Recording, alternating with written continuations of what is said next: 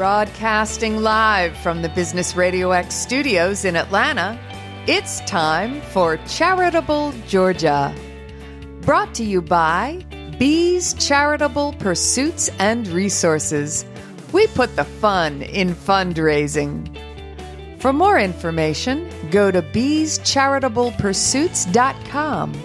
That's BEES charitablepursuits.com. Now, here's your host, Brian Pruett.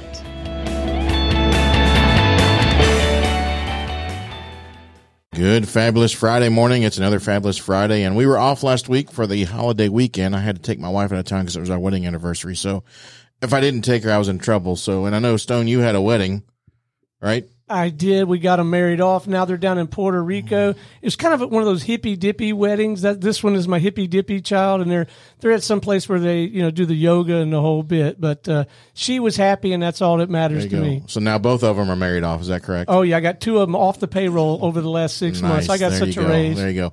And we also want to wish everybody a happy National Donuts Day. There's some donuts out front, and I don't know who brought those, but I'm trying to make my girlish figure a little better, so I didn't take any. So, all right, like I said, we've got three fabulous guests this morning. If you have not listened to Charitable Georgia before, this show is all about positivity and positive things happening in the community. And all three of my guests do something positive within the community. And so we're going to start this morning with Miss Kathy Springer from Springer Senior Solutions. Kathy, welcome. Thank you for having me. How are you? I'm great. So we'll get into Springer Senior Solutions in just a minute, but you shared with me, I guess a few weeks ago, your story. And so if you don't mind, just share your story, why you are passionate in what you're doing, and then we'll talk about your business. So since I was a little girl, I kind of knew I had a big thing that I was supposed to do in the world. I kept feeling like service was my passion because I always had jobs in the service industry, and I just always loved making people laugh and making people happy, and I love to connect people. So in September of 2013, I've been in the insurance industry for 26 years this August, and I was sitting at my desk and I said, all right, God, I'm ready. Where do you want me? With my hands together. And it was from the beginning of September. By September 23rd, I walked away from my job, and I was making very good money. But I just couldn't do it anymore. And people were like, well, who does that? I'm like, a woman of faith. I mean, that was really my first time I put my hands in the air and said, God, guide me. And I listened. By February 14, I ended up in Georgia, knowing not one person. He obviously knew my name's Kathy, so I can talk to anybody basically, but you would never know. I was shy up until fourth grade. You're the second chatty Kathy we've had on. But anyway, I ended up in Georgia. I got connected to do Medicare. I love helping people. I love helping seniors.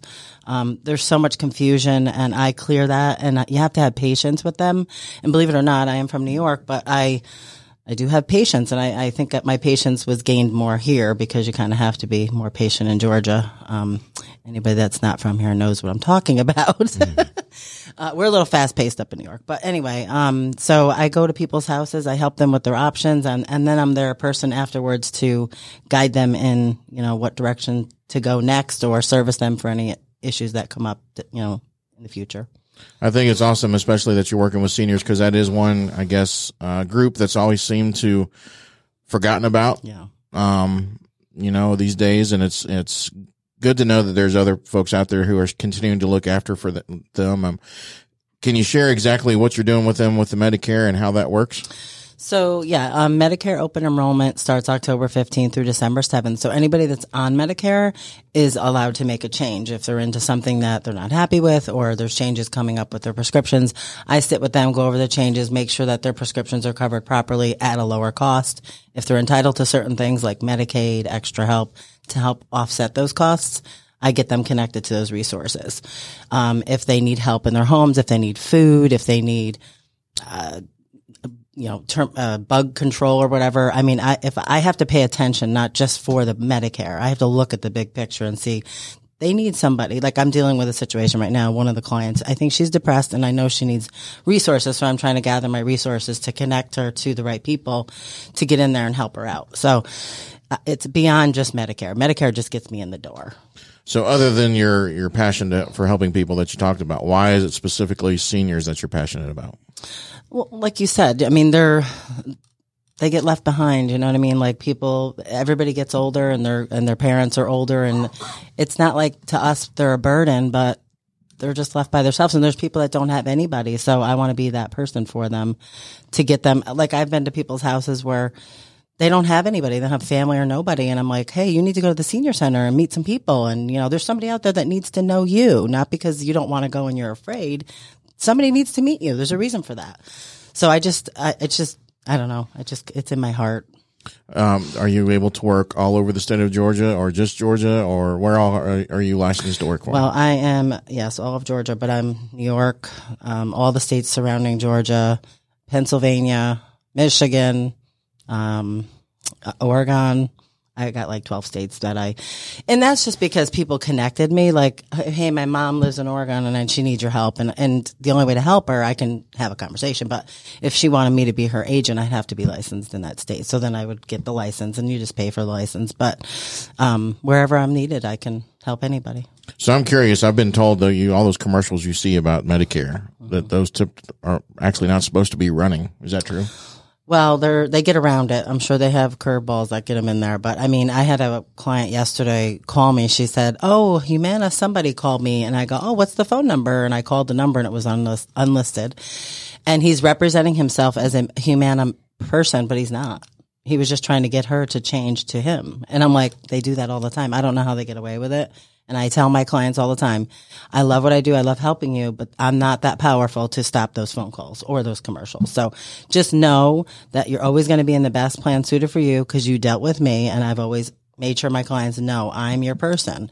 If somebody calls and you don't hear my name, don't talk to them. And you can do the best you can with that, but it doesn't always work. And then they're calling me and I have to rechange them back to the plan they had because somebody moved them. And it's sad that there's people out there taking advantage of people. And it's, it's frustrating. Coming more and more every day of not just seniors, but a lot of people being taken advantage of different ways. So you and I met networking, yes. Out in the Paulding County area. You do in that way. You also do the Ackworth Connections. You've started coming a little bit to Cartersville. Other than your passion for seniors and helping others, why is it important for you to be part of the community? So, we bought a home in Hiram, and when I moved to Georgia initially, I was in Smyrna, but I didn't know anybody, as I mentioned. And honestly, it took me till just last March I started networking, and I should have been doing it all along because not only do you meet great people to connect with in business, I've met some great friends, and friendship matters to me. And I'm very passionate about friendships and connecting people like that just moved here and they don't know anybody. Well, guess what? You need to go to this networking and meet these people. So now I'm like this advocate for networking. I think it's the most amazing thing in the world that they ever came up with.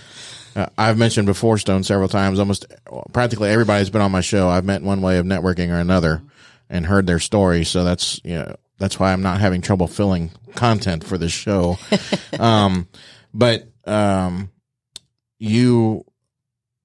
Can you share maybe a testimonial of the positivity of networking, a story that's, benefited you, but also how you benefited somebody else? That's kind of on the spot, but, I guess just becoming friends with people that I would not have met if I didn't network. And getting them connected to maybe somebody that they needed help with, like real estate or financial services, and it just benefits in all aspects. I really can't pinpoint anything in particular, but meeting great friendships. I have got really great friendships from it, and I'm so blessed for that I give that to God for sure because He's the reason I did it. So right. Well, I know you love giving back too because you come out and supported the trivia nights that I'm doing monthly, and you like having fun, obviously. So yes. If somebody's listening and wants to learn more about your services or know somebody who needs your services, how can people get a hold of you? Okay, my phone number is 770-823-0125, and my email is Kathy@SpringerSeniorSolutions.com, and you can go to my website at www.SpringerSeniorSolutions.com. You got to give your tagline. Oh, don't make an assumption when you need resolution. Call Kathy from Springer Senior Solutions. There you go. There you go. All right. Well, thanks for sharing a little bit of your story. Don't go away because we're not really done with it yet, okay. But they've got two other guests that I'd like for you to listen to. And these guys I've actually never met in person. We've talked a lot through Facebook, been introduced from different people. But my next guest, Ken Merritt, thanks for being here this morning, Ken. Thanks for having me. you are doing things. You are a Christian, but you want to do uplifting movies, and you've got one it's about finished, right? It's pretty much finished, and every time we think it's finished, then something else happens. They kind of say the rule is you're not finished writing until the editing is done.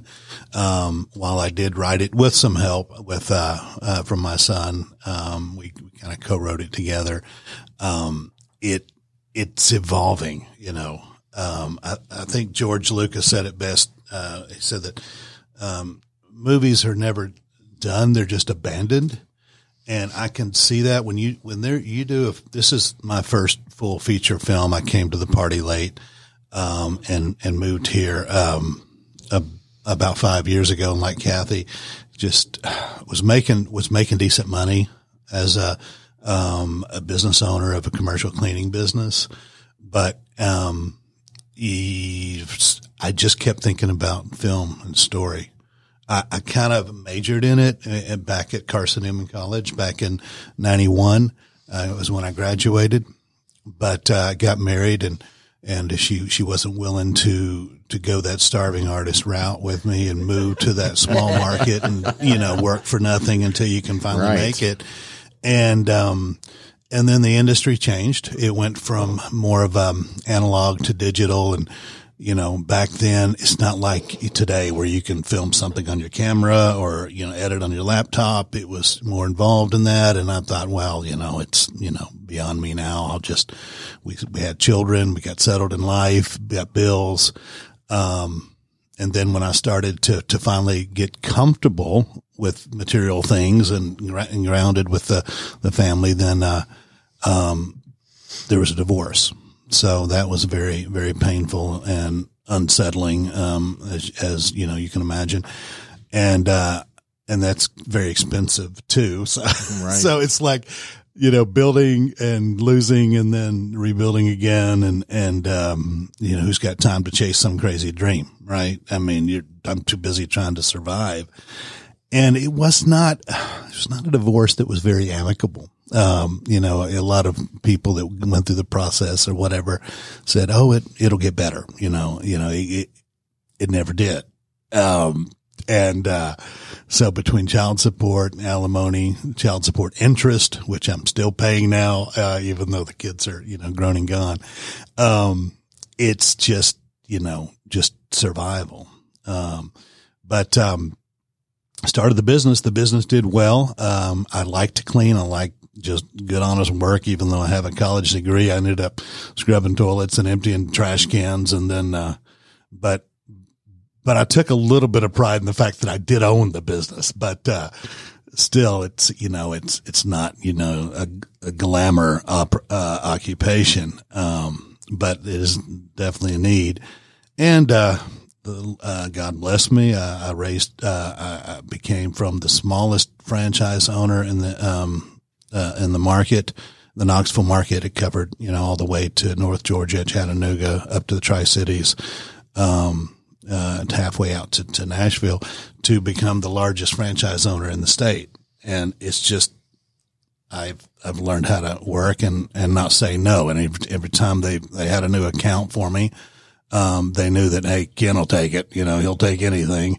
Yeah, it's an hour out of Knoxville. It's an industrial, 3 shifts, 7 days a week. But yeah, give it to Ken. But I needed it. I mean, because of the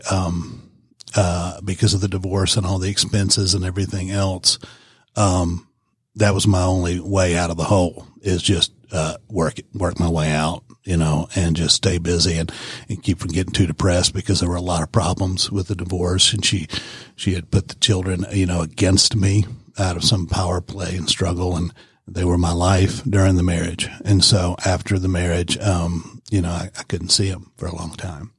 And so I thought, I'm either going to, lose myself in the bars or in my life, or start a business where there's always something to do. And I just sank myself in the business. And finally, made it to where I could, remarry again and have a life and a family.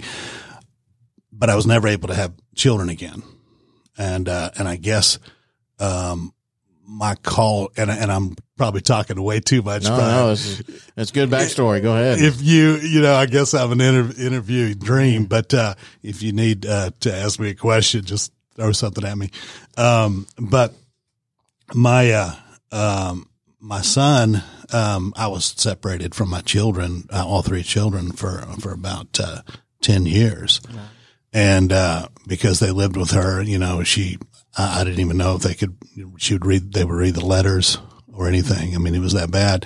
And, I just did some cyber sleuthing and tried to find out, what social sites they were on. And I was already blocked on most of that, but I, left a message on whatever I could see them on. One was on Instagram, one was on Twitter, one was on, Facebook.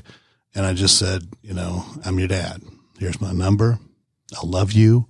I'll always be your dad. And I'm always thinking about you. And nothing happened. And then about 2 years after I left that message, my son finally got out of the house, out of school, high school. And he called me and he said, "This is Gabe." And I'm thinking, as in my son, Gabe. I know exactly where I was on the interstate, what time of the day it was, and I had to pull over just to breathe. I hadn't talked to him in 10 years. Wow. And I didn't know where that conversation was going to go. It started off slow, awkward. But then eventually, we're very close now. And no sooner than he came into my life, he was going to be leaving. He had a desire to go to LA to be an actor, to work in film. So, but during that 6 months before he left, we made good time and made up for some lost time and grew to have a bond, there. And, I asked him, I said, "Son, can I take a road trip with you? Can I go out there with you?" I'm happy for you, but and when we would talk, I said, "Where are you going to work? Where are you going to live?" "Well, okay. What's your plan?" He was going to go to the Groundling School of Improv there, and a lot of Saturday Night Live actors and whatnot got their start there. They have auditions there a lot, and he thought maybe the comedy would be a niche that he could start in and move outside from there. And I said, "Okay, that sounds like a decent plan." But who am I to stop you from chasing your dream? And I'll wish you the best. But if I could ride out there with you and have that bond, he couldn't tell his mom, and that I would ride out there with him. She would be very upset that A, he was with me, or B, he didn't ask her to go. So a lot of our dealings were still in secret, even long after the divorce. And his two siblings still really haven't come around. But I'm much healthier today because of him coming around, and it kind of lit a fuse in me because, like I said, I keep thinking about film and stories, and I'd watch movies and I'd talk about them. But, and I've been told that if you get something in your mind long enough, you need to do something about it. And so like Kathy, said one thing that I could do, all things aside, not worrying about logistics and what makes sense, just, what would I love to do? And, the answer was, be a filmmaker. Now, I didn't know how to get started in that at 50 years old, and it doesn't make sense. And I was living in Knoxville. I didn't tell a lot of people about why I was moving to Georgia. Part of it was to be closer to family. I'm originally from Warner Robins, Georgia, and I've still got family there. My mom's getting older. My stepdad has, type 2 diabetes and a lot of episodes. So it would be good to get closer. But the reason that I knew that I didn't really share with everybody else is I knew there was a lot of filming going on in Atlanta area. And I didn't know exactly where to start. I didn't really want a degree. I've already got a degree. I just wanted to learn how to make movies. And so when I moved down to Kent, and I didn't know how many more times I'd have to go back to Knoxville because I still had the business, still have it now. And I hired a manager, some guy that had been with me for years, and since he was like 16, and he was like married and graduated from college, and he loved the cleaning business, and said, Brad, I'm going to try this absentee ownership, and I don't know how it's going to go, but I believe you're up for the task. But it can kind of give me the capital, as I chase this crazy dream. And so that was about 5 years ago. I started off going to Georgia Film Academy because it looked easy. I mean, it didn't require any transcripts or, applications, approvals, anything like that. And then it just kind of gave you just a shotgun approach to the world of film. And then I started figuring out that I'm attracted to the creative side of it. Writing, directing, producing. Producing, you're going to have to do just probably like Gary does. It's you just put on that hat and nobody else is going to, tell your story if they don't hear you or see you doing something. And, nobody's waiting around to hear your script and read it and offer you the blank check to produce it. I didn't have any faith in that process. I mean, there's Oscar winning writers that are out of work. Okay. And you're trying to get into a party that you're not invited to. And basically, so but with the idea of now, cameras and equipment, becoming a lot less expensive, you can do things and, that may look comparable to what you see on Netflix for just a fraction of the budget. So, I've probably taken up too much time. No. There's more to say. I just have to shut up. Share about the movie if you don't mind. Okay. Jesse's Gift is the project we're most proud of. I've done, several shorts, and, then when this idea of the feature came about, I had written a short story called Jesse's Gift, and it was while I was in screenwriting class, and, they said we were going to get to pitch it before some professionals in a panel, which is a real Hollywood process. And then if yours gets selected, then the production class across the hallway will make the film, so I thought, okay. So I've got free labor here, a chance. And I thought, what am I going to do? So I laid it all out on the table. I have a brother that's a musician. He writes his own stuff, and he's been frustrated, with his career. He lived in Nashville for a while and tried to bang it out there and just couldn't, never could get his break.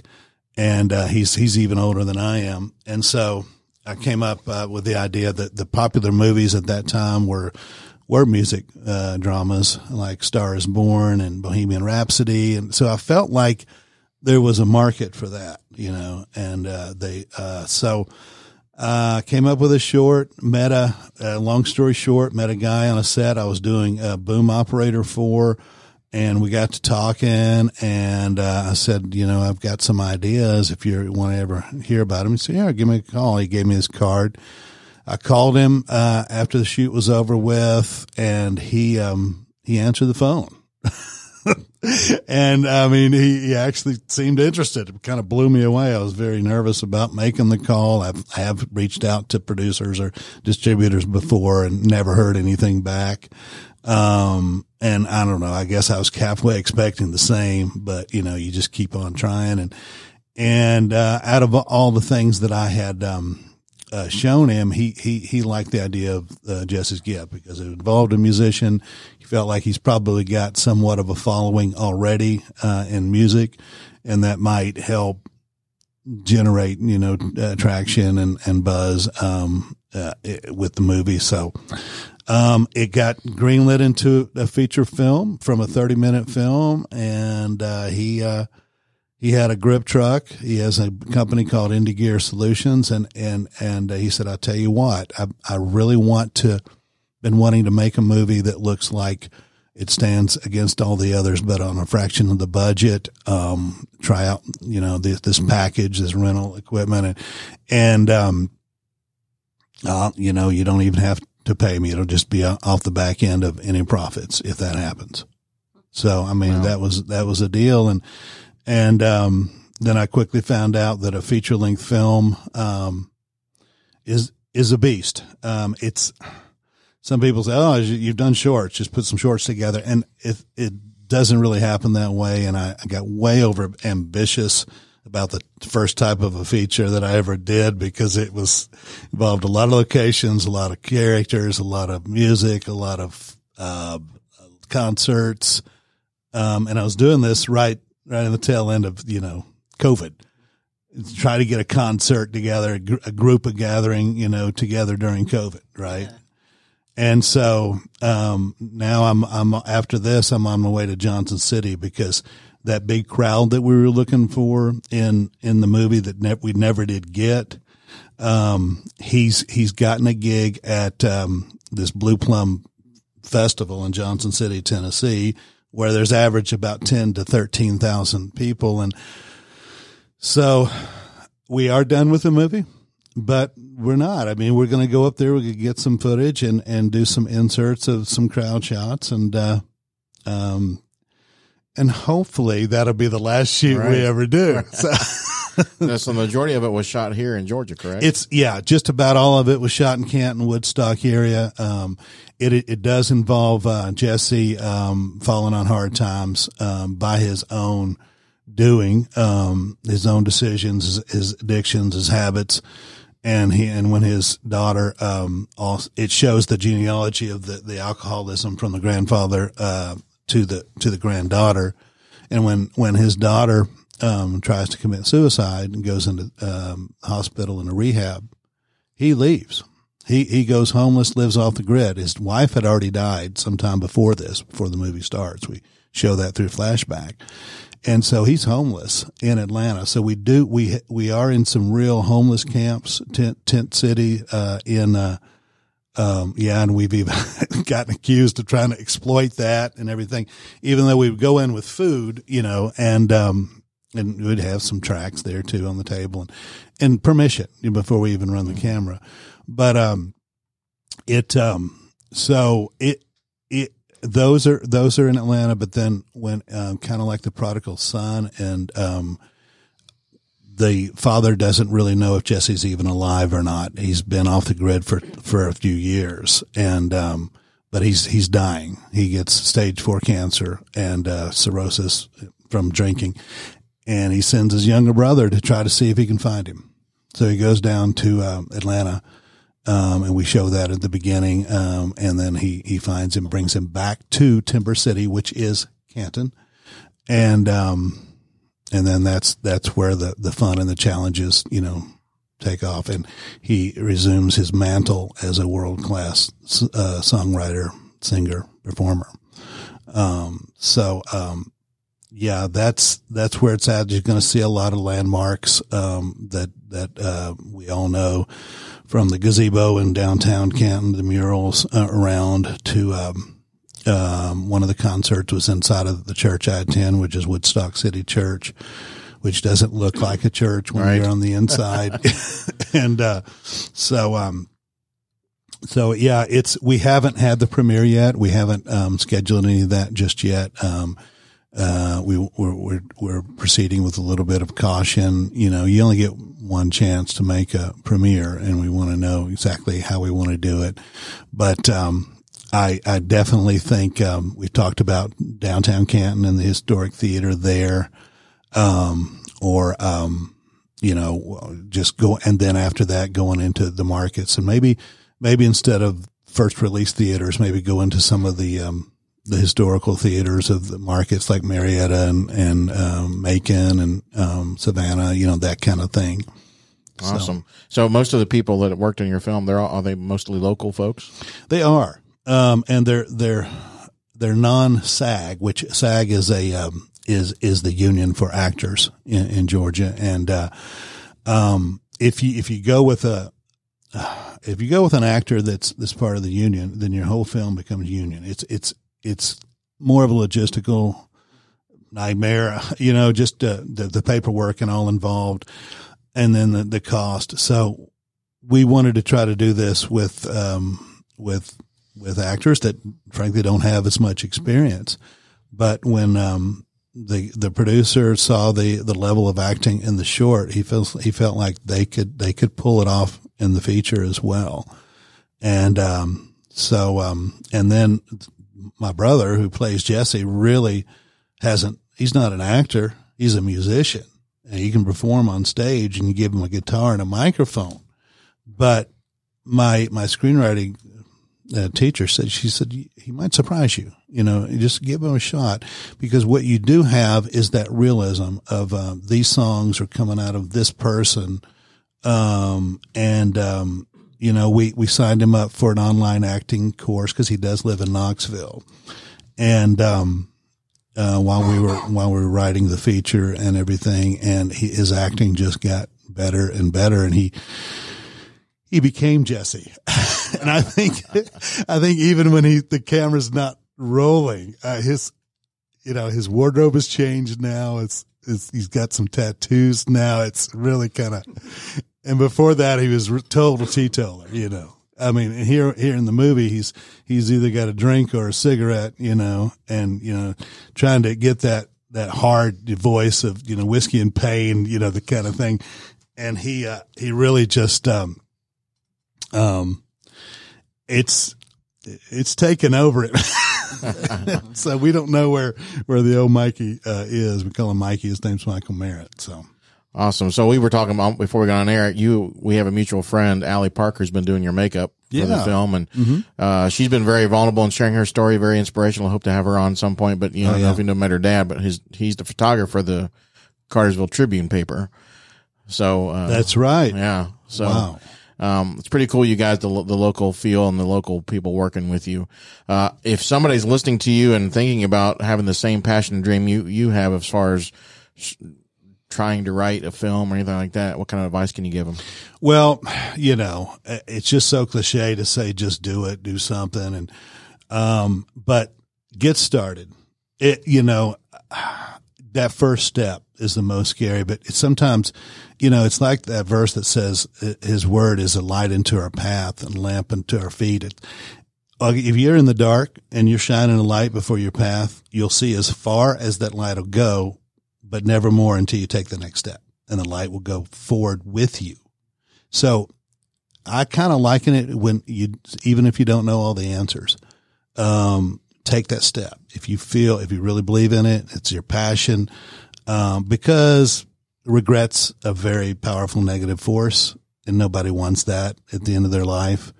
And I may not make it in film, be the next whatever, but we've got a movie, and a movie forever, right? And we're still talking about Wizard of Oz and Citizen Kane and, Godfather. It's because, now we may not be talking about Jesse's gift, but still the point is it's forever, and it's a huge accomplishment, and I'm very excited about it.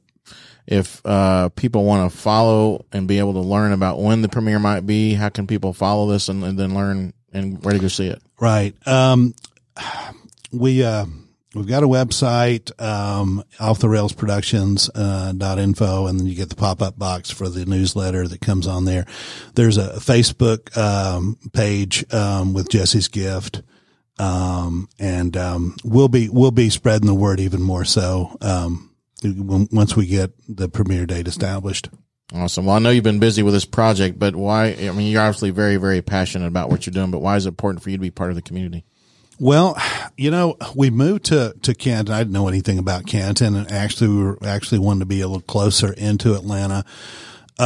Still north end, because I didn't want to have to drive through Atlanta to get back to, Knoxville, and not knowing how many times I'd have to go back.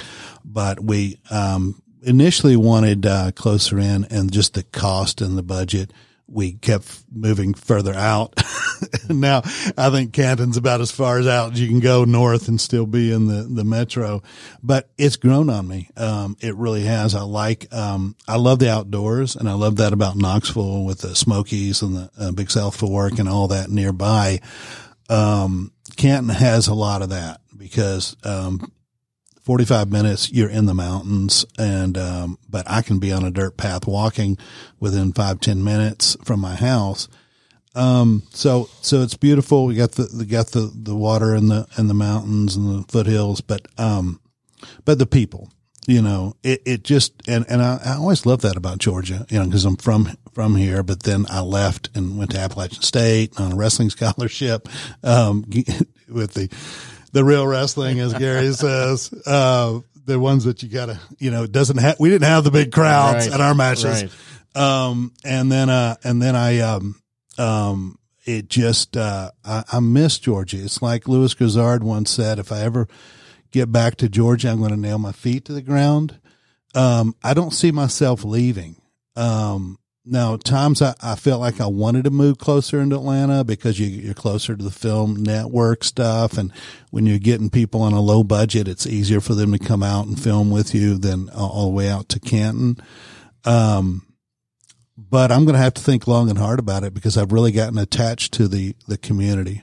And, I think the longer I'm here, the more it's got a hold on me, and I might not ever be able to leave. Right. Oh, that's awesome. So Ken, thank you for sharing your story. And, we're going to now move over to a gentleman. I don't know how this next guest sleeps, Stone, because everything that I know about him, you're up like 24 hours, I guess. We actually met through email introduction for a mutual friend. Jacob Woodard introduced us, but also have people who network with me, Joel Lapp. Everybody keeps saying you need to meet Gary Lamb. So Gary, welcome to the show. Oh, I'm glad to be here. I'm pumped. Yeah, so it took us about 4 times to make this work. Exactly. So I'm glad we were able to do this. I don't know where to start. You've got Action Church, you've got a wrestling promotion, you've got an MMA league, you've got Black Sheep Project, your own podcast, your events business. So just share your story. How did you get involved in all this? Yeah, I guess I'm a serial entrepreneur, and it's easy from looking from the outside to think he's got his hands in a bunch of stuff, but I really, really don't. At the end of the day, I'm in the event business. Everything I do is centered around events. I'm all about creating community. And so that's just kind of what happens. I got started in it because I moved here probably about 18 or 19 years ago, and I started a church, and the church grew really quick. And probably one of the largest churches in the county now. And I like to say about 5 years in that my talent far exceeded my character. And so as the church grew, my ego grew bigger. I lost everything. So I lost church, lost my family, lost my marriage, lost my name, ended up on the front page of the paper, and had to come to some conclusions in life. I had to decide, was I going to move away, which is what a bunch of people kind of told me to do, move away and get a fresh start. But sounds weird. I'm a pastor, but I'm not the most spiritual person. I really felt led to be in Canton. This is where I wanted to be. My wife, who is now my ex-wife, stayed in the area, and I wasn't leaving my children. And so I just decided to pick myself up by the balls and stay in the area and rebuild my reputation. And so that was at 33. I'm 47 now, so that was 14, 15 years ago. And so I was done with ministry. I was never doing ministry again.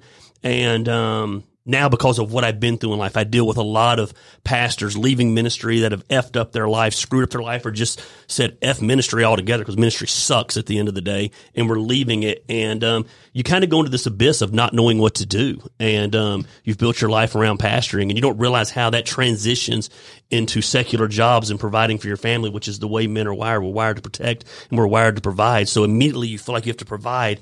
And so I went through that period. Lucky for me, I can sell ice to an Eskimo. So I went into sales, and I did really, really well, but it was lacking to me. And so I had kind of built my previous church on big events. We ran about 1,500 people in a movie theater.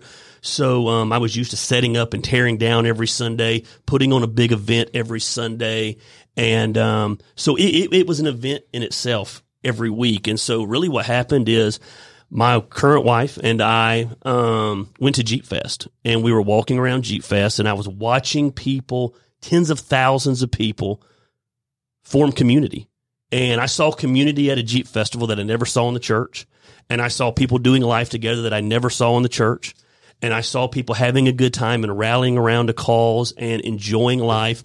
And at that time, I was really into barbecue at the time. Kind of when I lost everything, about 3 houses down from the house that I was living in at the time, I was leaving one day to go, and they had this old smoker sitting out at the end of the road for the trash company to pick up. I went and asked him if I could have it. As you can imagine, as he shared, I'd lost everything. I wasn't sleeping. And so I started barbecuing on this smoker, and I would just stay up all hours of the night, just tending to that fire. And it sounds really cheesy and really effing stupid, but it kind of saved my life just having something. And so as we were walking around this festival, my wife and I had been together about 1.5 years at that time. And I said, I'm going to do this around barbecue. And she looked at me and said, what do you mean? I said, I'm going to put on a barbecue and craft beer festival, and I'm going to do it in Canton. And we put on Barbecue and Brews about 6 months later, and we shut downtown Canton down. I mean, probably 18,000 people showed up. It was insanity. It was, we were not prepared, and we didn't know what we were doing, and it was way too many people, and food trucks ran out of food. And I remember we went through almost 150 kegs of beer in about 7.5 hours. We ran out of beer with 30 minutes to go. And it was just kind of. Want to do your miracle there? No, I didn't. I don't have those kind of skills. And so word spread because of that festival, and other cities started asking us to bring Barbecue and Brews there. And so we brought it to LJ, and we brought it to Cartersville.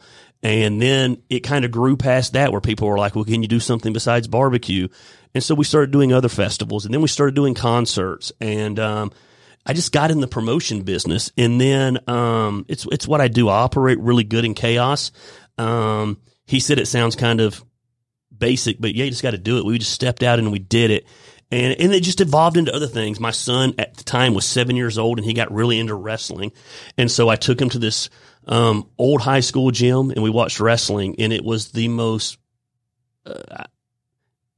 It was the most fucking horrible thing I'd ever seen. Excuse my language. I don't know if we're allowed to cuss in here or not. But FCC doesn't listen. Well, that's fine. Anybody that follows me on my Facebook knows it's going to happen. It was horrible. It was the worst thing I'd ever seen in my life, and my son loved it.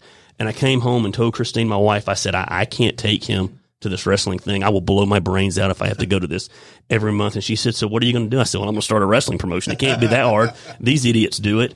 And so we started a wrestling promotion, and it just took off, and it grew. And I didn't even know there was awards for wrestling. And we won Promotion of the Year and Promoter of the Year the first 4 years.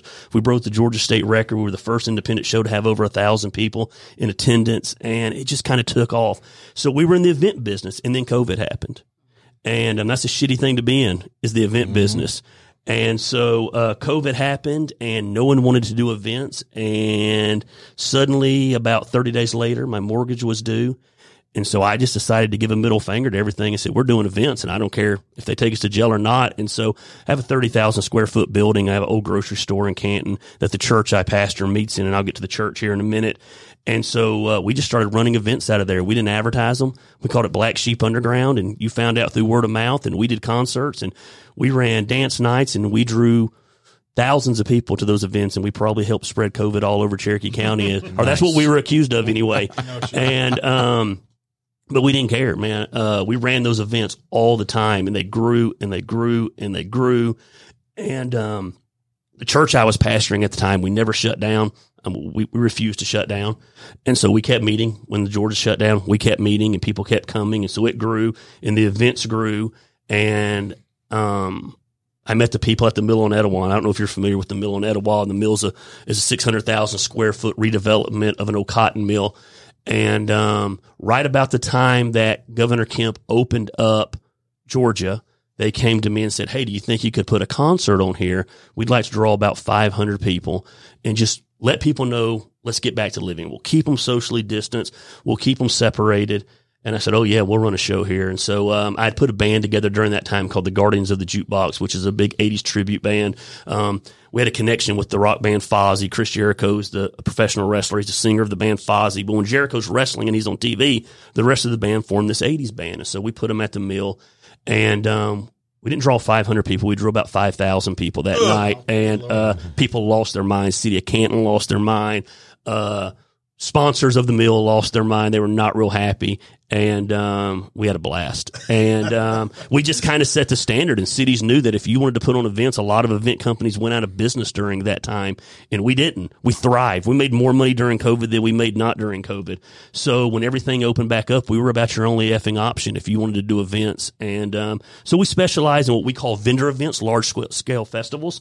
And like I said, barbecue and brews is our bread and butter, but we do about 4 of those a year. But we also do Downtown Alive and Downtown Canton. We do the Ball Ground Rocks Festival. We're fixing to host one in Morrow, fixing to host one in Augusta, fixing to host one. Barbecue Brews and Bacon. We're fixing to do in Macon with the Macon Bacon baseball team inside their baseball stadium.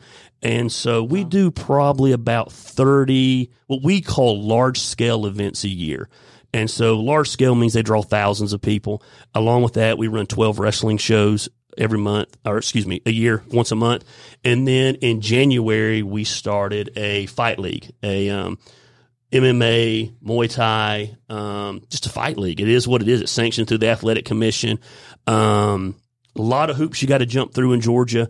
Very strict the commission is. And so you got to float a lot of money to do it up into the time. And so because of that, where compared to Tennessee, where it's a lot easier to do, there's not a lot of promotions here in Georgia. There's 1 or 2. And so we held our first fight January 14th, I believe, and had about 950 people there. We held our second show May 6th, and we had to cap it at about 1,300, considering our occupancy load's about 850. So at about 1,300 people, we cut it off. And we're gearing up for August 19th. We're running 4 of those shows. We can't run those monthly. They're too much work. And so we're running those. And a matter of fact, tickets went on sale for our August 19th show yesterday, and we sold out a front row, most of our tables, half a second row in about 2 hours. And so we've hit a nerve. And but they're more than events. We create community. And so that's what we do. And we create things that allow people to escape the reality that most people think their life sucks. They go to a job to work for someone they don't like, to make money, to spend on things they don't need, to impress people they don't like.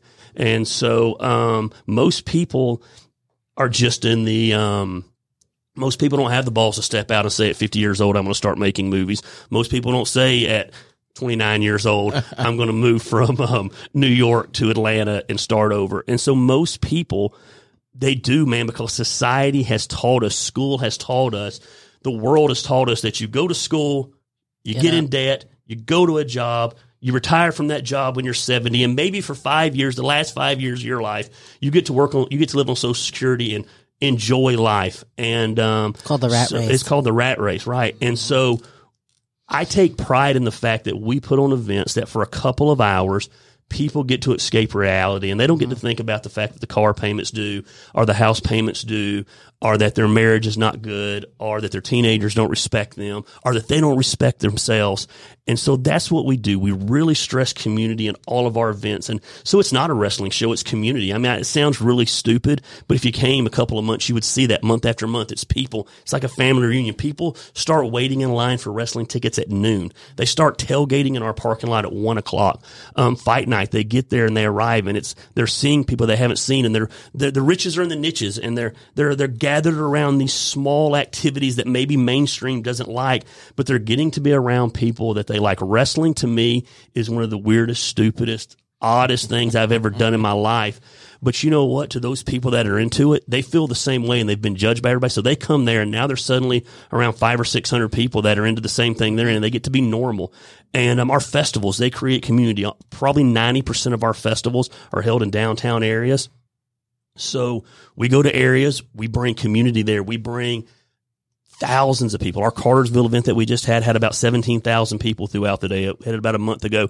So 17,000 people come to downtown Cartersville, and they support the businesses, and they support the restaurants, and they support that economy, and they support the hotels, and community happens. And it's interesting to show up and see people show up with a shirt from 2016 or 2015, and they come and they find you, and they remember, man, they've come every year. And it's crazy. We're spoiled and we're lucky. And my family, I tell my kids all the time, you take for granted that we go on 4 or 5 vacations a year. You take for granted that you turned 16 and I was able to get you a car. For a lot of people, this is their vacation. They plan their vacation around being able to come out for a day or their hard-earned money. And a lot of disposable income is not out there. And so it's not something we take lightly. So we try to create community. So I do that. And on top of that, I do pastor a church called Action Church. And which I love the name, by the way. Yeah, when I lost my other church, I was done. And I said I was never doing ministry again. I deserved to lose it. I mean, I should have lost it. I was done with church. Never was done with God. Never got bitter at God. It was my fault. I was the one who couldn't keep my pecker in my pants. So, so it is what it is. And, but I never went through that angry stage. I never went through that mad stage. But I did get turned off by the church. I got turned off by the business of the church. I got turned off by budgets and staffing and HR and elders telling you what you can and can't do. And so I had a group of people ask me to start another church. That's normal when you leave a church that big. Even if you leave on bad terms, there's people that still, thankfully, there's still people that love you and believe in you. Not many. Not many. Of a church about 1,500, I had 13 people approach me. So asked me to start another church. So I set some criteria for them. I said we would never start a church until the church I had lost found a new pastor. They took a long time to find a pastor. I like to think that I'm irreplaceable. That's really not the truth, because the next pastor has grown the church about 5 times bigger than it was when I was there. But they wanted to make sure they had the right guy. I said I wanted to have a job that was paying my bills. I was never going to take a salary from the church. I was never going to have anybody accuse me of getting back in ministry for money. And so 11 years in, I don't take a salary from that church at all. And I said, people have to ask me to do it. I'm not just going to say we're starting a church. So I had this group of people come to me, 13 people. And I said, yeah, here's the deal. We'll start a church. I said, I'm never taking a salary. We're going to move to the poorest part of town. And so we did. So we moved to exit 16 off of, in downtown Canton off 575, which is it's the poorer part of our town. It's the Spanish speaking part of our town. We leased about 5,000 square feet of the old IGA grocery store. And we started the church. And I said, here's the deal. We're not doing small groups. We're not doing ministries. We're not doing youth groups. We're not doing any of this stuff. We're going to gather together on Sundays, and we're going to celebrate. And then we're going to serve our community. We're going to live out our damn name, and we're going to take action in the community. And that's what we're going to do. And so what we have done from day one is we run one of the largest food pantries in the county. We run the only emergency warming shelter in the county. And so when temperatures drop below 32 degrees, our building turns into the warming shelter for those that don't have a place to go, that don't have a place to stay. Maybe they do have a home, but believe it or not, there's people with homes in this community, especially the more northern you get, that don't have heat, that don't even have running water. And so they can come to the building and stay. So we've run the warming shelter now for that. Up until COVID, we ran a very large, clothing closet. Salvation Army, right before COVID, moved in right next door to us. They do that. So we allowed them to do that. We have addiction meetings. We don't run any of them. They're not church related because, again, we do Sunday morning and that is it. AA or NA meets in our building at least 3 nights a week. For years, we ran the 24-hour room, meaning from Christmas morning to New Year's morning. We had an AA meeting every hour on the hour for 7 straight days. And we just serve our community. Bethesda Community Clinic uses our parking lot every Monday morning to set up for their free clinic. We have 32,000 square feet now. And so we have a building. We call it the Action Building. We don't call it a church building. The church just meets in the Action Building on Sunday morning. And it's just a hub for ministry that we don't do. I mean, but we've got the building. If you've got the ministry, come operate out of there. My deal with the church now is I don't take a salary, but I use the building for whatever I want to use it for. So it's I call it my 32,000 square foot playground, and it's got hundreds of thousands of dollars in sound equipment and lighting equipment and video equipment. So we run wrestling out of there. We run our MMA show out of there. We run concerts out of there. We've had national touring bands. Fozzy, matter of fact, Fozz's funny. Fozzy was at Center Stage in Atlanta last night, but their 2 previous Atlanta dates before that were in our building. They keep all of their stuff in our building. We've run country concerts out of there. Tomorrow night, we have a dance night with a 90s DJ coming in. For a fundraiser for one of the Cherokee Bruins that had the semi-pro football team that his wife has cancer. And so there's always something going on there. There's always something happening there. And then on Sunday morning, there's a church service, and the church is just a building, so we don't really care where they meet. We're in danger of losing that building. It's been for sale now for years. We know in probably the next 4 years what has saved us is we're in a shopping center, and Family Dollar 25 years ago had the greatest real estate lawyers in the world. And so they've got about 4 years left on their lease. And so no one's buying the building for the rentals. They're buying it to tear it down, but you cannot break the Family Dollar contract. So we got about 4 years. We'll figure out what's next after that. But I just start things. I have a personal brand called the Black Sheep Project. You can find that on Facebook. It's a clothing line. I have a podcast. Matter of fact, I've recorded about 8 or 9 episodes of the podcast and haven't launched any of the podcasts. I've put sound bites up on Facebook and TikTok as we've been building up to it. And then I run revival events group. Like I said, that we run probably 30 to 40 large events a year. And whenever I get a wild hair in my ass, we'll start something else new because I get bored very easily. And so that's just what I do. And man, I enjoy life. I live life by my own rules and don't really care if anybody likes it or not. I don't care if the church likes it or the unchurched likes it. I don't really care. It's the most freeing thing in the world. To live life by your own rules and to know you are responsible for your own income and you don't have to follow what everyone else says. And so, I stayed in this area and someone told me one time, I think it's the most meaningful thing they've ever been told me. They said I outlived my past, and that was cool to me. And, but I still run into people that want to bring that up, and I don't live there. It was 14 years ago. If you knew Gary 14 years ago, you don't know Gary now. You think I'm arrogant and cocky now. You should have seen me 14 years ago. This is calm and humble Gary. So that's, my story in a nutshell. Well, difference between cocky and confidence, and I think you're confident. Right. Yeah. So, well, I'm cocky too. Let's not fool ourselves. Are you tired yet, Stone? No, but I have thoroughly enjoyed listening to all of these conversations. The wrestling thing, I'm a huge wrestling fan. Grew up, not the current type of wrestling, right? But you got one of my favorite guys, and Jake the Snake Roberts has been coming around. That's just pretty cool. Yeah. So when I started this, we have a guy that goes to our church named Rich Ward. Rich Ward is the guitar player for the band Fozzy. He's also the founder of the Guardians of the Jukebox. And because he had grown up and been in the band with Chris Jericho for so long, I said, man, I want to start this wrestling promotion. And he told me, he said, you need to meet this kid named Dylan. And Dylan was a video guy that does all the video editing for DDP Yoga, which is Diamond Dallas Page, his yoga thing out in Smyrna. And he goes, man, he wants to wrestle. He's always wanted to put on a wrestling promotion. He's the best production and video guy you've ever met. So I met Dylan, brought him on as a partner. I put up all the money. Dylan does all the work. And through Dylan, we've met Dallas. We've met Buff Bagwell. Buff Bagwell was at our show last time. We met Jake the Snake Roberts. We met Scott Hall. Cody Rhodes' last independent wrestling appearance ever was at Southern Honor, which is the promotion I own. Before AEW started, they owned no footage, so Chris Jericho and Kenny Omega did a run-in at one of our shows where they could get footage for the first pay-per-view for AEW because they didn't own any of the footage. New Japan owned it all. And so it goes back to community, and it goes back to connection. You talked about connection earlier. Connection is probably the most valuable currency there is in the world. You talked about networking. And so just through knowing Rich, I got introduced to Dylan, who got us introduced to some of the biggest names in wrestling. And the promotion has taken off. Your average independent wrestling promotion in Georgia runs about 70 to 80 people, and we probably average between 500 and 600 people a show. And but it's great. Our building is just made for it. I mean, with the screens and the lights and the smoke and the parking. And I love when newcomers pull into our parking lot because it looks like a shithole. It's an old, crappy shopping center, but then you walk into our building and it truly is amazing. It's truly amazing when the lights are out. And we painted everything black. Black covers a multitude of sins, is what I say. It covers all the nastiness in the building. And so the focal point is the stage with the haze and the lights and the moving lights and, they're probably 40-foot wide screens and the rampway coming down. And it just has that old school WCW feel to it. And it's really resonated. I know more about wrestling now than I ever wanted to know in my life. And so it's interesting. And it's definitely a niche thing. It's the only thing I've ever done where if you tell 100 people about it, only one person's into it. But that one person is into it. Mm-hmm. And they know 100 other people that are into it. Yep. We have people that drive down to our show every month from Missouri, drive down from Virginia. We had people flying from Canada because people that are into this independent wrestling thing are into this independent wrestling thing. And they've always been kind of the nerdy outcast thing. And then we created something that was kind of cool. And they want to be part of it. And so I enjoy it. And I don't do much with it now. I promote it. My wife calls me the redneck P.T. Barnum.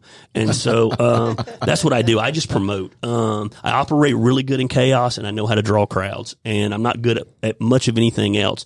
We had a couple college interns that wanted to follow me around and learn from me. And I'm like, you can follow me around, but I don't excuse me, I don't know what to tell you. Like, I don't know what I'm doing. Like, I just do it. Yeah. And, I'm sure a systems person would tell you I have a system and they would figure it out. But in my mind, I just operate in chaos. I remember back when I was at my previous church about 2 years in, I got this awesome idea. I said, you know what we're going to do? We're going to drop 100,000 eggs from a helicopter for Easter egg. And we did it at Bowling Park, and we shut down 575 about 4 miles in both directions, and riots broke out.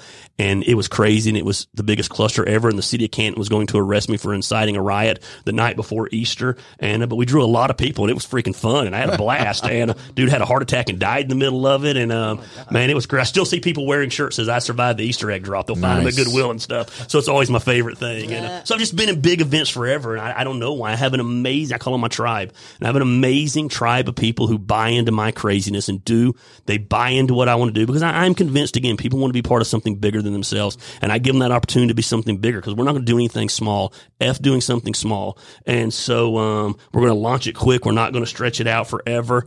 And my tribe is amazing, and they step up, and there's no idea that I could ever do that. They're not just on board because they know I'm going to make it happen. And MMA Elevate Fight League is the current thing. I mean, we started that this year, and man, we're breaking records in Georgia, and it's been very profitable, and it's been a blast, and that's a whole nother world that has opened up to me. But again, it looks like I do a lot of different things. I don't. I just do events. And so the skeletons and the bones are all the same. The skin's a little bit different on each and every one of them. And so it works out well. My wife owns a T-shirt company. She started that T-shirt company. She traveled about 32 weeks out of the year before COVID.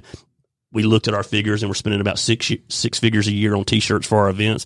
So I just told her to start a T-shirt company to provide for us. Now I can't even get her to make T-shirts for me. It's grown so much. She's so busy doing everybody else's T-shirts. So we've been blessed, but we're just not afraid to do shit. We just step out and do it. And if it fails, it fails. And I've done plenty that's failed. So we just ignore that and don't brag about that in the stories and keep on going. Right.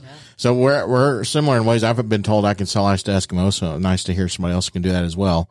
We should maybe talk about how we can do that together. An ice business? Yes. Now you just need to find the Eskimos that need ice. Yeah, right.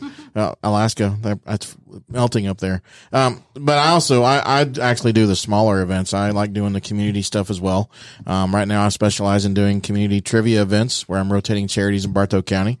I do want to talk to you because I have an idea I'd like to see about possibly doing something as a wrestling show for a certain nonprofit. So you live in Bartow then? I live actually in the Kennesaw-Ackworth line, but I do most of my stuff in Bartow. How'd you end up in Woodstock doing a podcast? This man right here. Gotcha. We have the same things with nonprofits and just the passion of helping people like everybody else, and it just came, one thing led to another, and here we are. Yeah, I love Cartersville, man. Cartersville's our biggest festival. Yes, that's awesome. And Cartersville does it right. Yep. And Cartersville, a lot of cities do a lot of events, and it minimizes them. Cartersville says we do 2 events a year. I do both of them. We've been there 7 years now. They don't question anything we do. I get to do it how I want to do it. And, man, they give us the keys to downtown, and we blow the doors off that place every year. And, there's so much potential. If they can ever figure out high density housing in downtown, they'll rival Woodstock. Yeah. But the high density housing is not there to keep the town going right now. No, it's just amazing though that, it is amazing when certain areas open up. I see this every month. So I've been averaging 60 to 70 people a month for the trivia, which is kind of cool. We meet at St. Angelo's there at Lake Point. I also do some business expos for charities, and my biggest event coming up, for those of you interested, is a locker room chat. I've got 7 former NFL football players, a former Major League Baseball player, former professional soccer player, and a rodeo guy coming. And we're raising money for All In All Ministries, who is run by a gentleman who has an incredible story. He was on here a few weeks ago telling it, named Kevin Harris. And anyway, he's building and wants to build a rehab facility for men with addictions because of his experience. And so that's my biggest event. But I look forward to maybe you and I talking and doing some other stuff together. So other than why you shared that, just give me why is it important for you to be part of the community than providing for the community? Because we weren't created to do life alone. And so, not to get super biblical and get super spiritual, but God created everything. He created the heavens and the earth, and he created the birds and the animals, and he created the days and the night. And then he created man, and he looked at man, and man was alone. He said, it's not good for man to be alone. And I get that it's easy to say he made a helpmate for him, but I also think he made community for him. I joke that the Lone Ranger, his effing name is the Lone Ranger. If anybody was built to do life alone, had Tonto. And so we're not made to do life alone. And I think that these things right here, these phones, have minimized and devalued what the word friend means, and they've devalued what connection means, and they've devalued what community means. And so I get that we're moving more and more and more virtual, and we're moving more and more away from face-to-face, but there's just something powerful about face-to-face community and being active in the community. And I'm just not wired to live in a community that I'm not making an impact in. And I have went to war with my city. Me and Canton have went to war. During COVID, we threw down. I gave them both. It was 2 middle fingers to both of them and did what I wanted to do.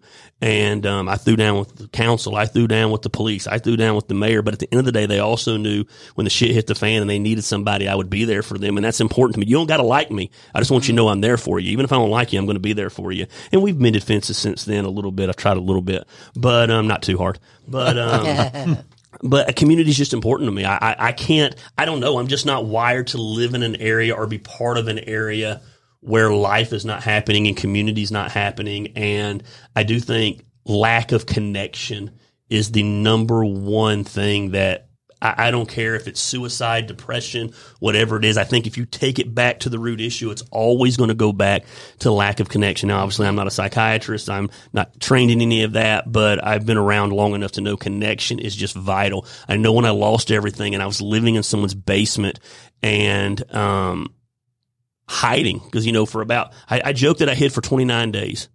So, because on day 30, FedEx came to the door of the place where I was staying, and my ex-wife had sent me a FedEx package with all the bills. And I realized that my mortgage didn't give a shit that I had had an affair. And the power company didn't give a shit that I had an affair. And the car payment didn't give a shit that I had an affair. And the bills were still due. And so I realized I had to get in there and shave my face and go out and start something. And I went and started a business at that time too. And, but when I got back around people, that's when I began to feel alive again and feel connection again. And it's funny because I'm an introvert. I know you probably find that very surprising. I am a huge introvert. You put me on the stage in front of 5,000 people and I'm great. You put me in a room of 5 people and man, I'm quiet. I don't like two-way conversations. I like one-way conversations where I'm the one giving the conversation. And so, my wife jokes and says I put on festivals. That way I don't have to be part of the festival. I don't want to go hang out and chill and do that kind of stuff. But just being around people energized me again. And there's just power and connection. I think we saw that during COVID. God, I don't want to be controversial here. People died of COVID, but I also think so many of them died from isolation. Yep. And I know my wife's grandmother died not of cancer, but when she had cancer, her grandfather had COVID and he was in the hospital. And 3 weeks later, of being isolated, I knew enough people at the hospital where they allowed me in. I remember like something out of ET. I had to suit up and go in there and he was done, like just not being around people. And I don't want to minimize COVID. Please don't misunderstand me, but I think isolation was a huge factor in that during that time was, people are sick and they're sicker than they've ever been, and now they can't be around their family. And I don't know, man, connection's just powerful. And I think we're seeing it now. He talked about, I can't remember the name of the event he talked about he's going to, but for about a year, events were dying and festivals were dying, and now they're thriving again. And people want to be around people because there's energy in people. There's energy in this room today because there's 5 of us sitting here that we would not get if we were all on our computers. We could have done this from our computers today. Technology's there, and the people listening would have known no difference. You know what I mean? But there's energy in feeding off each other and here. And so it's important for me to create community and be part of the community that I'm in. You talked about festivals. So like I said, this past Monday was my anniversary. So I took my wife to Decatur, Alabama for the Hot Air Balloon Festival, and it was slammed. Right. Because you're right. There's still people today who are still suffering from the lack of being able to be with people from COVID. So, all right, before we wrap this up, and again, I appreciate y'all coming and sharing this. I got one more question I'm going to ask the 3 of you. I always like to end this show with you guys sharing a quote, a word, a nugget, some positivity for people to listen and take today and the rest of 2023 and beyond with. So, Kathy, you start, please. One thing that I've always said to my son, I do have a child, he's 34 years old. I said, you can do whatever you want if you put your mind to it. And I said it to him all the time, every day. And he strived by that. And I said it to everybody. Like, don't ever say you can't do something. That word can't is not in my vocabulary. I just said it now, but I don't use it in any way, shape, or form. So right, she's 29 with a 34-year-old. I say the same thing. I'm like, wait a minute, how'd you turn 34? I'm 34. It doesn't exist with her. Math doesn't add up there somehow. I don't know that there's that new it shows math. You can do anything. Exactly. Yeah. Ken, what you got? Well, I'm going to give you 2 quotes if you Sure. don't mind. I think it must have been somebody like Zig Ziglar or Tony Robbins. It said, "You get where you want in life by helping enough other people get what they want." Zig Ziglar. So if you don't know which way to go help somebody. Go help somebody like Gary or Kathy or somebody like you that are doing something good for somebody that matters. And then another thing that got me through a lot, because I had a lot of fear working through divorce and then the accusations that she put upon me and to the point where I was sitting in front of a 12-man jury, and didn't know whether my life was going to change drastically, when they came back in and gave it was, Man, you made her real mad. and it's like the tearjerker of the week. It's like my life has been a movie because this doesn't happen to normal people, but it happened. I know to a me. guy that makes movies. Yeah, you should make a movie about it. Let's do an email introduction. You know what? Some people say that. I've got a lot to say in that regard, but you got to dig up some harmful stuff. Maybe I need to get away from it a little bit longer before I start going back to it, if that makes sense. But the other thing that I saw a quote in one of my motivational books or devotional books, it said, "Courage is not the absence of fear, but moving on through the face of it." And I was validated in being afraid, but not in paralyzation. Moving on, it's okay to be afraid, but don't let it stop you. To keep moving, keep moving through it. And, that's, I've used that verse or that quote so many times. Awesome. Gary? The one message I always tell everyone, because there's not a day that goes by I don't have someone reaching out to me who wants to step out and follow their dreams. And I want them to understand this: you're going to fail, but failure's not fatal. And, that's huge to me. I think that was the biggest thing when I failed. Man, looking back now, I don't even know that I failed. I mean, but by the world standards, when I failed, at first I thought it was fatal. And then this amazing thing happened. I went to bed and the sun came up the next morning. And like I told you, on day 30, the bills came and I was still alive. And, I ventured back out from the basement and the sun was shining. And I drove across the street because it was on 20 where I was staying. Actually, I live in the neighborhood now. I was able to buy a home in the neighborhood now that I was living in someone's basement homeless, 14 years ago. And I drove across the street and went to Chick-fil-A, and Chick-fil-A tasted like Chick-fil-A, and life went on. And so failure sucks, but it's not fatal. And I think too many people are afraid to step out. They live in fear. Again, not to be, the Bible, there's 365 times the Bible says, do not fear. I always say it's one for every day of the year. And, failure, the fear of failure just keeps people from doing, and you're going to fail. I have done shit that did not work, but it's not fatal. If you can screw it up, I've screwed it up, man. I mean, bankruptcy, marriage, kids, my word, everything. I keep screwing up all the time. So, I mean, I just kind of wear it as a badge of honor now. And, I just want people to go in with the expectations. I'm going to screw it up. And so, but we're going to pick our pieces up and move on. So that's my big thing is, you're going to fail. And failure's not fatal. So don't allow it to be fatal. It doesn't define you. And as John Maxwell book talks about, fail forward. Yeah. It's awesome. So the one thing I like to do to, I think that we've gotten away from, and I'm shared this a few weeks ago, is just the simple thank you. So Kathy, thank you for what you do for the seniors. Thank you. Ken, thank you for showing and providing an example of following your passion and your dreams. And Gary, thank you for what you do for the community. Oh, thanks for having me today. Thanks for having us. So everybody out there listening, let's be positive. Let's be charitable.